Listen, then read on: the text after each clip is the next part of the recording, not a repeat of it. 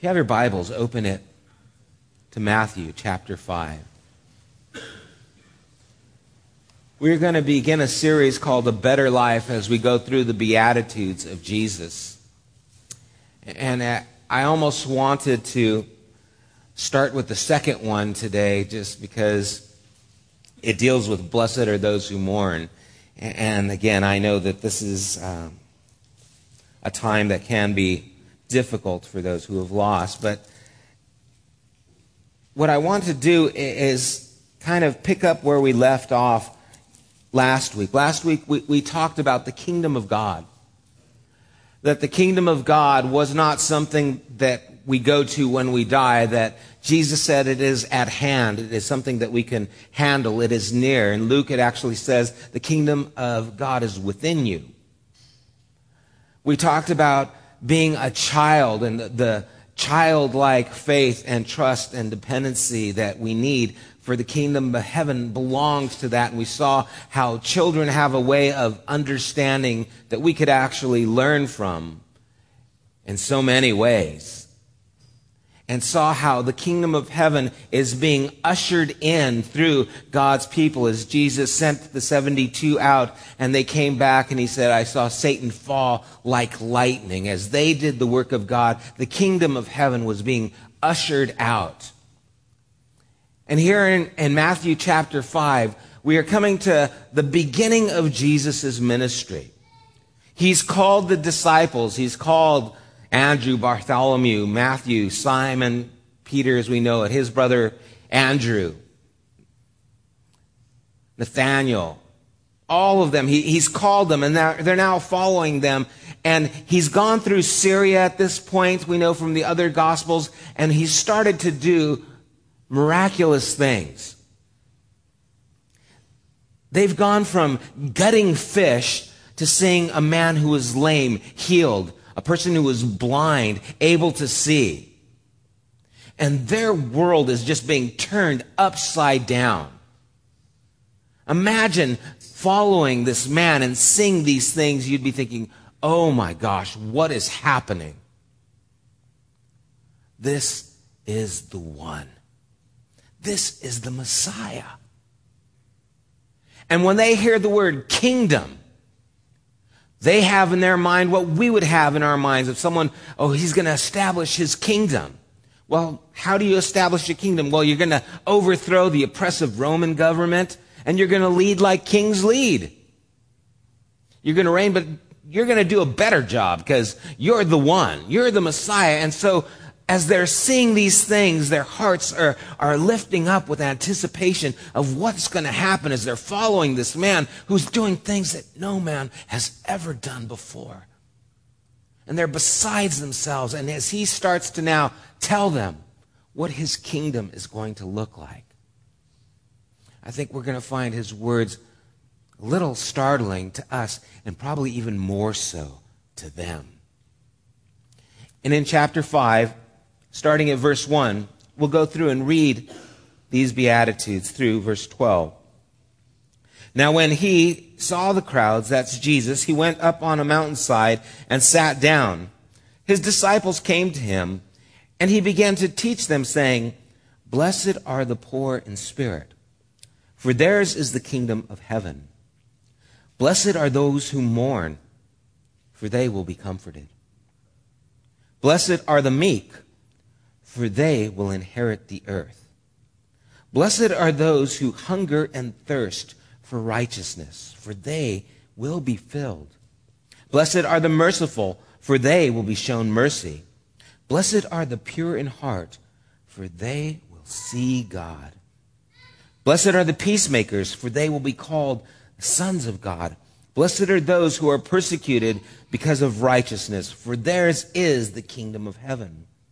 Blessed are you when people insult you, persecute you, and falsely say all kinds of evil against you because of me. Rejoice and be glad, because great is your reward in heaven. For in the same way they persecuted the prophets who were before you. There are so many things that jump out in this list, and we're going to take them one at a time in the weeks to come. But the way Jesus starts off and presenting his kingdom, if I was his marketing manager, I would have said, this isn't the best way to start things. You don't want to start on a low. You want to start on a high. And when you say, blessed are the poor, ...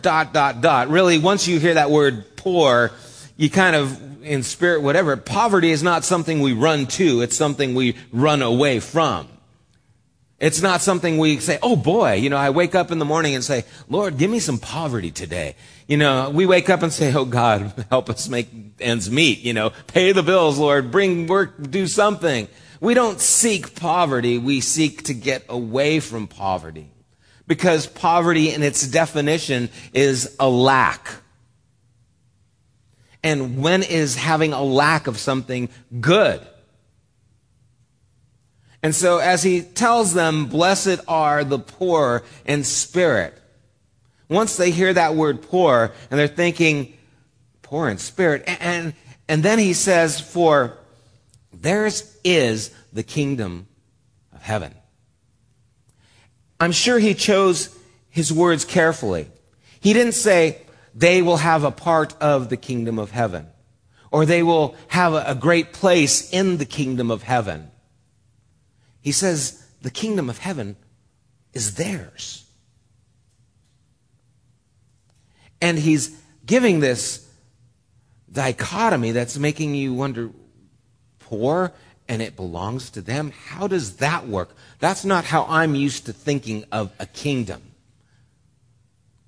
And why would poverty be a good thing? Most of us have not experienced poverty. I mean, we've experienced perhaps to some extent where we have a hard time making ends meet. Maybe we lose a car, we lose a house. We've experienced those kinds of things. But most of us have not gone through extreme poverty. But we've probably seen it to some degree, and it's not something that we enjoy or that we see any beauty in. I remember when I was in 4th grade, when I'd go to school, there was this giant asphalt playground. It was in Hollywood area. There was no grass at the school. It was all asphalt and cement. And it was before school started. We used to get there and we would start playing tag all throughout the playground. And the guys would chase the girls would chase the guys. It was that's the kind of thing you did in 4th grade. And I remember there's this one girl named Elizabeth.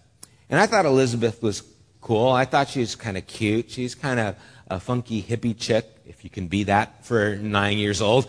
At least that's what I thought of her.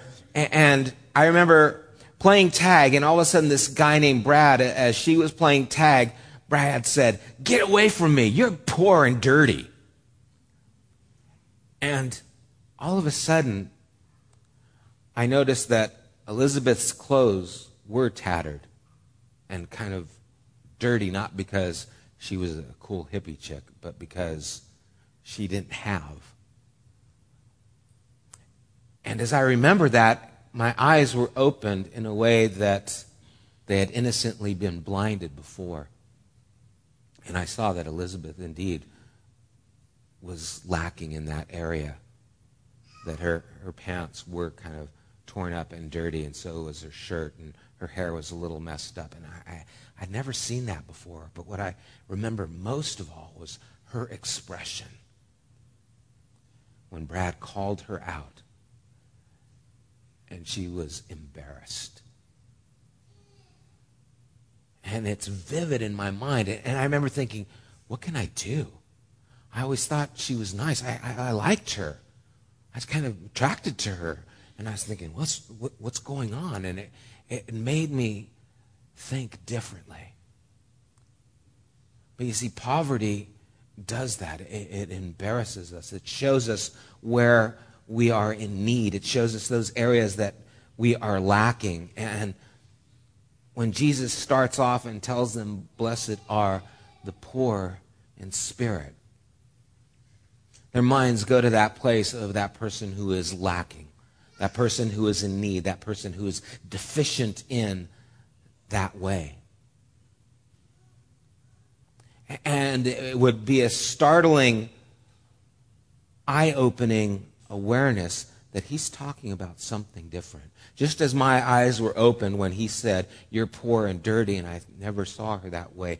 Poor in spirit is to catch their attention, to open their eyes in a way that they hadn't seen before.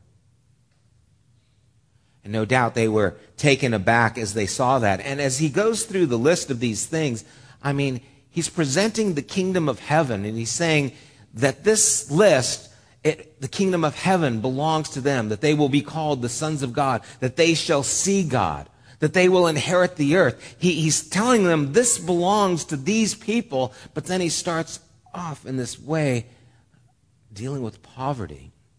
And then he says, poor in spirit. And then we have to try and understand, well, if the kingdom of heaven belongs to those who are poor in spirit, we need to try and find out what poor in spirit looks like. What does he mean, the poor in spirit? And sometimes the way we can tell what something looks like is by telling what it doesn't look like. In other words, if we can get the contrast, maybe we can help see what it means to be in poor in spirit. And so I was thinking of some things that kind of capture what it means not to be poor in spirit. One time I was driving, and I won't tell you what city it was, but it's just east of L.A. And I was driving there, and I was going to a client's shop that was there in this industrial area east of L.A. And I came up to this stop sign, and it was a four-way stop, and I pulled up to this stop sign, and this other car was coming, and they had a stop sign too. And so I figured, okay, I stopped. They have to stop. I started to drive through, and they just ran through the stop sign. Almost hit me. I had to slam on my brakes. And I was just like... And as I'm doing this, the guy looks at me. His car was lowered. It was a convertible. And he stops, and he slows down, and he throws me this look. Like, what's your problem? I was like, I'll tell you my problem. I stopped at my stop sign. You didn't stop at yours. That's the problem. And he looked at me until I realized my life was in danger and I needed to look away. And so it's like, okay, you win, mister, you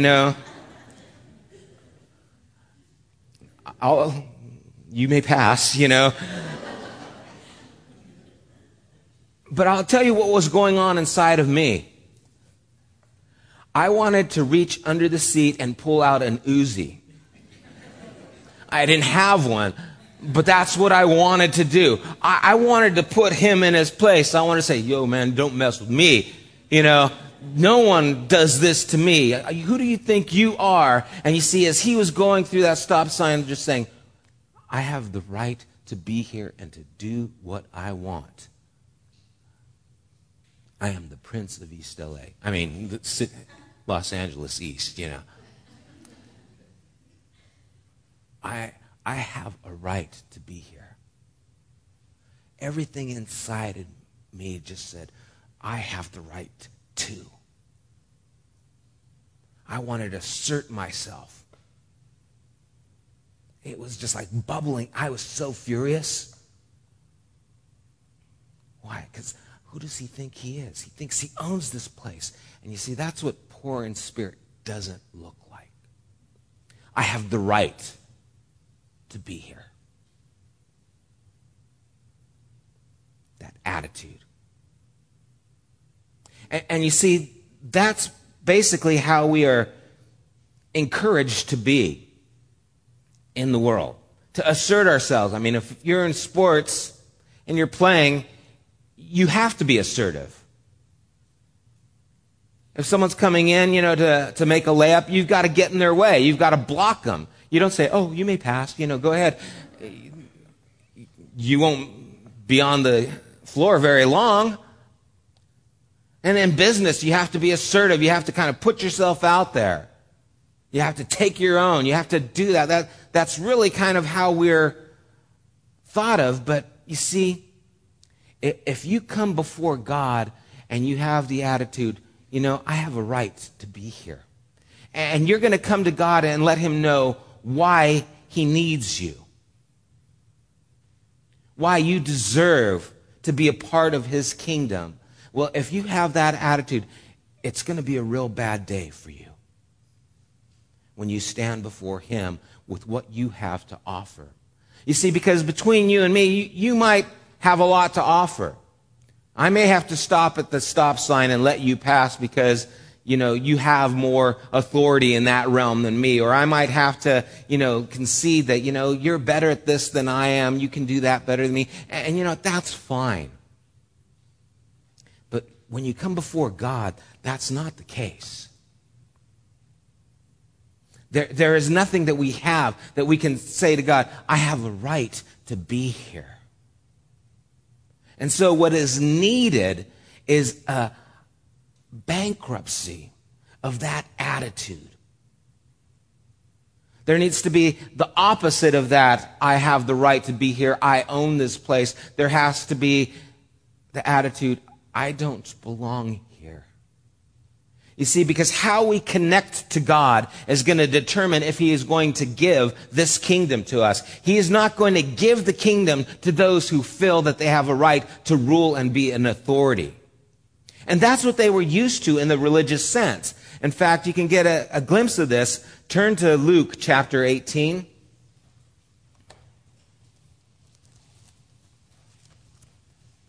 Jesus gives a parable of this.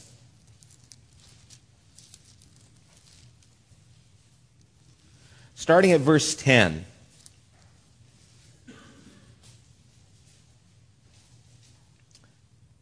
To verse 9, actually. Let's start there. To some who were confident in their own righteousness and looked down on everybody, get the picture?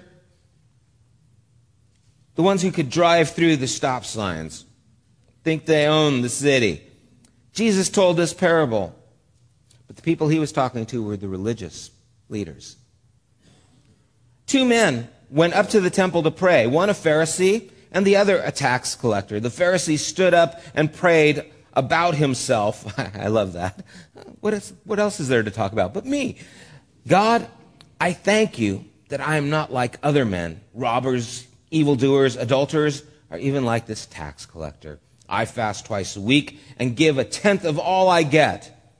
But the tax collector stood at a distance. He would not even look up to heaven, but beat his breast and said, God, have mercy on me, a sinner.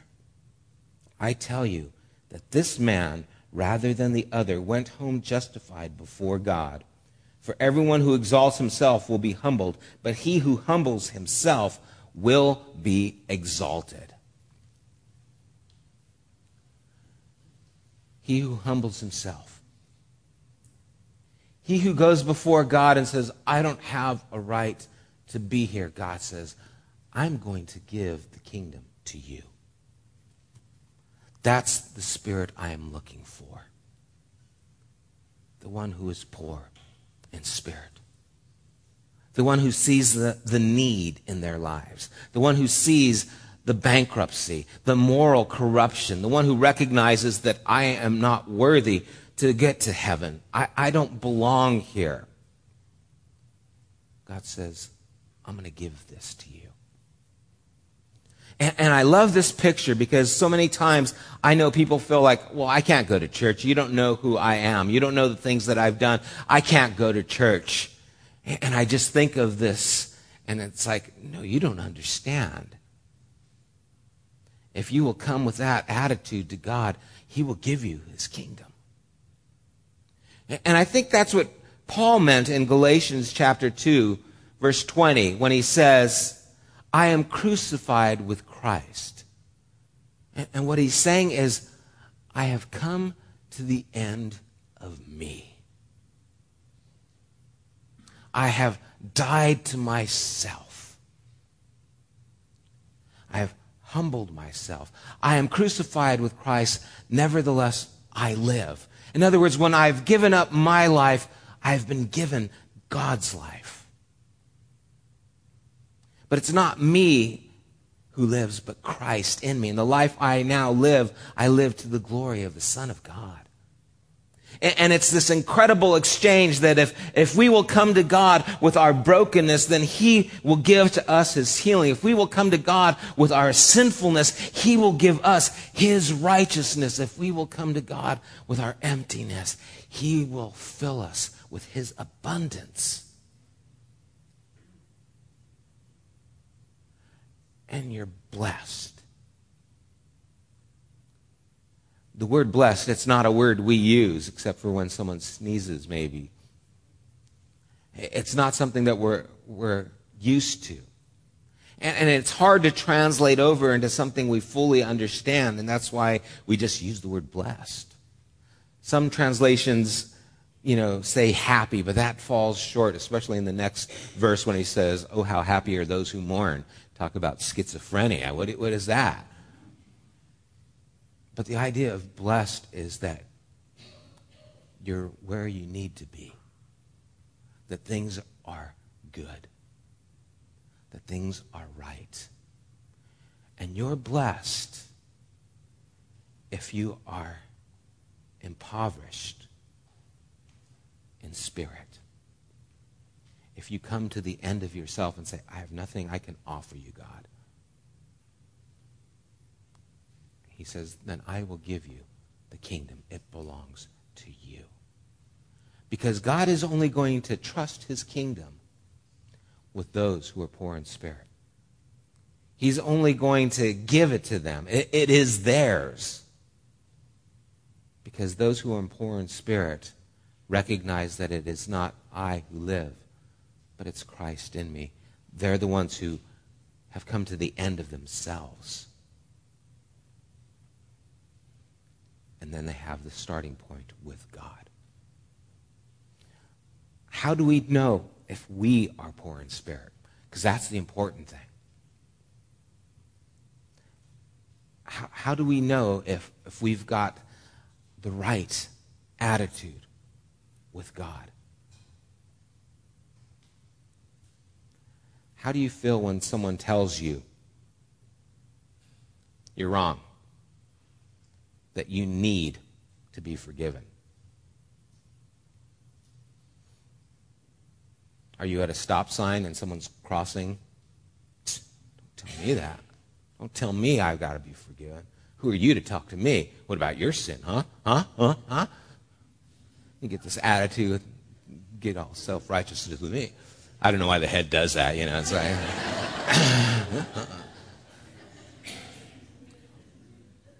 Do you get an attitude when someone points out your poverty? Do you compare yourself? Because know this, once you compare yourself, then pride is involved. Pride of who you are. And that's not poverty of spirit. Or when someone talks to you about the lack in your life, are you like Elizabeth?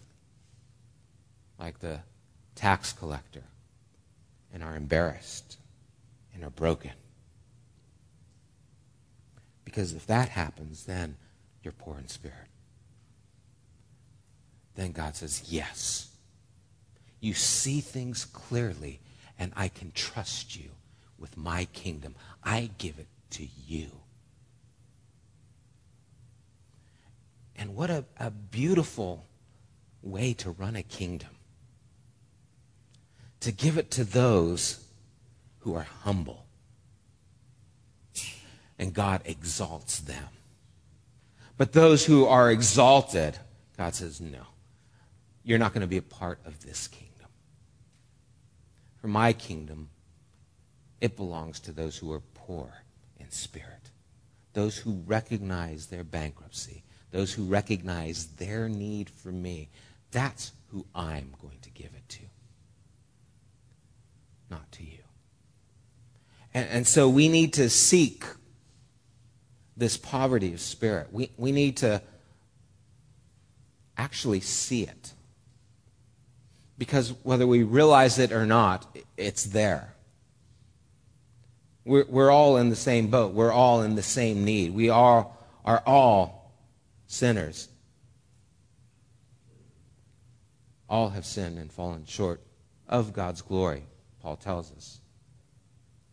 And if we don't see that, we won't seek to get out of it. Jesus said it's not the healthy who need a physician, but those who are sick. I've not come to call the righteous, but sinners to repentance. And if you say, well, you know what? I don't need that. Well, then, okay, you don't. Jesus didn't die for you. But if there is a time in your life where you do need that, well, guess what? Then he did die for you. And hopefully sooner rather than later, we will come to the place where we recognize, I need help. I need you to fill in my lack. I need to get rid of this attitude, and I need to depend on you. And there is such freedom when we are truthful to God and to ourselves. When we stop trying to put up the front of we've got it all together, and we cry out and we say, I need help. God, can you help me? I want you to be a part of my life in this area. You know, one of the things that happens in marriages is pride becomes involved with both the husband and the wife, where, you know, if I admit that I need help or that I'm wrong, then she's going to have the advantage, and then I'm going to have the disadvantage. And again, we're trying to put ourselves up so that we have that advantage in the relationship. And I don't want to admit that. You know, I can do this on my own. Hey, I'm fine. You know, we're just going to move forward. I know what I'm doing. I'm a good guy. I can make this work. I can do this. I'll just take care of this. I'll, you know, make some adjustments. I'll stop, you know, drinking so much. I'll stop doing this so much. But I'm okay. I'm okay. I can go over there. And we try and put a Band-Aid on a broken leg, and we wonder why I still can't walk. I still can't walk. And we keep trying to move forward until we recognize, you know what? There's something wrong. There's something wrong. This isn't going to work. When I was younger, I think I was about 10 years old, I was playing basketball in my backyard. We had a hill. But it wasn't really basketball because I had a baseball bat involved with it. And I would hit the basketball up the hill, and it would go way up on the ivy, and then it would come rolling down. And then when it would bounce down, I'd try and hit it again with the bat. I was bored or something. Anyway, I was doing this, and it got stuck up in the ivy. And so I went up there, and then I knocked it down off the hill, and it started rolling down the hill, and then it started rolling down my driveway, and we lived on a hill, so if it got down the driveway, it would roll down the hill. It's my basketball. I had to go after it. So I jumped, and when I jumped, I landed half on a brick and half not on a brick with my left ankle. And so it went, tweaked me, and I started running after my basketball because that's my basketball. And then all of a sudden I was like, and I thought, man, something happened. And I hobbling down there, and I couldn't run. I couldn't do it. In fact, the neighbor, she says, everything okay? I said, my basketball, you know, it's going down the hill. And so she drove me down, and it got stuck by a car, and I picked it up, and I said, thank you, and she drove me back. And I was like, man, something's going on. And I got into the bathroom, and I took my shoe off, and I took my sock off, and my ankle was like this big. And I was like, oh, that's not right. And you see, at first I tried to walk it off. I thought, no, it's okay. I just, you know, I twisted a little, shake it off, but it was broken. And I couldn't walk on it. And if we don't realize the brokenness of our lives, we will never realize that we can't really walk. We will hobble through our lives thinking we're okay. Thinking, I'm all right, I got it together. It's not fun. It's fine. No big deal. But when we see things clearly, we're going to say, I'm broken. This doesn't work. Something is wrong. Then you're poor in spirit. And that's when Jesus says, I have something great for you. I'll take that brokenness and I'll give you this instead. And it's a great exchange. And I pray all of us would be able to experience the fullness that God has. And all we have to give up is our poverty and receive his riches. Amen. Let's pray.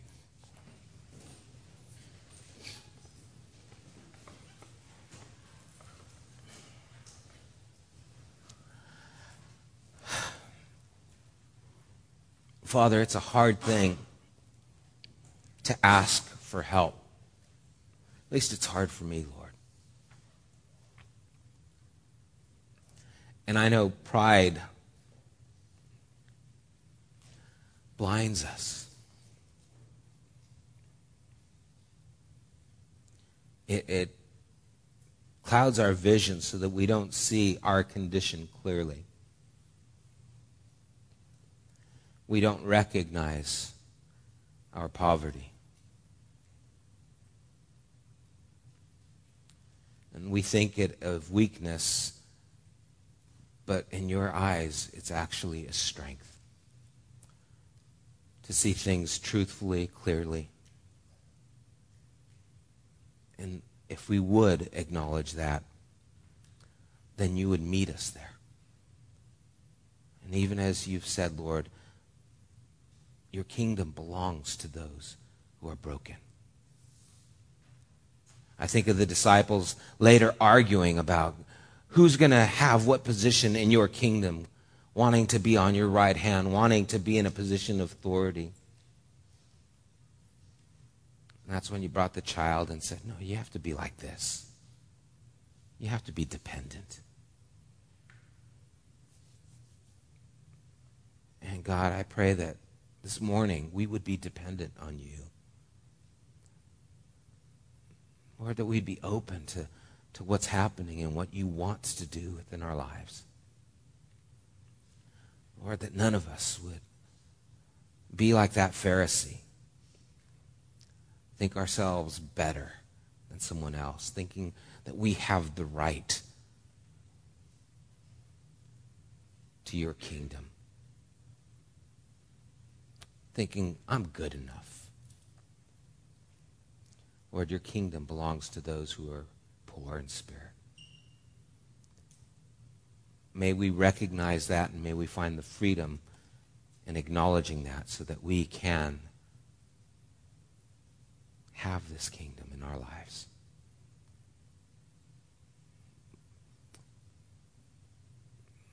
I don't do this often, but I feel that there is a real burden on some of us here this morning.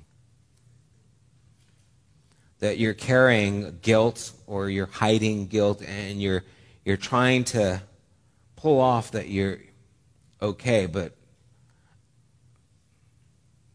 really you're poor. And you just need to own it. And though it's humbling and though it's a little embarrassing to admit, it's necessary for healing to take place. And if you are in that position, I just want to pray for you. I'm not here to embarrass you, but I ask that you would just pray with me. Lord, you see my need. You see the areas that I struggle and fail. Father, you know that I don't have a right to your kingdom. Father, I recognize that as well. And so I ask that you, Father, would take this poverty of spirit and give me your wealth. That you would take this corruption within me and give me your righteousness. That you would clothe me with your righteousness. Father, I depend on you. I ask for forgiveness. I ask for mercy. I ask that you would let me in to your kingdom, that I would belong to you. And I ask this in Jesus' name.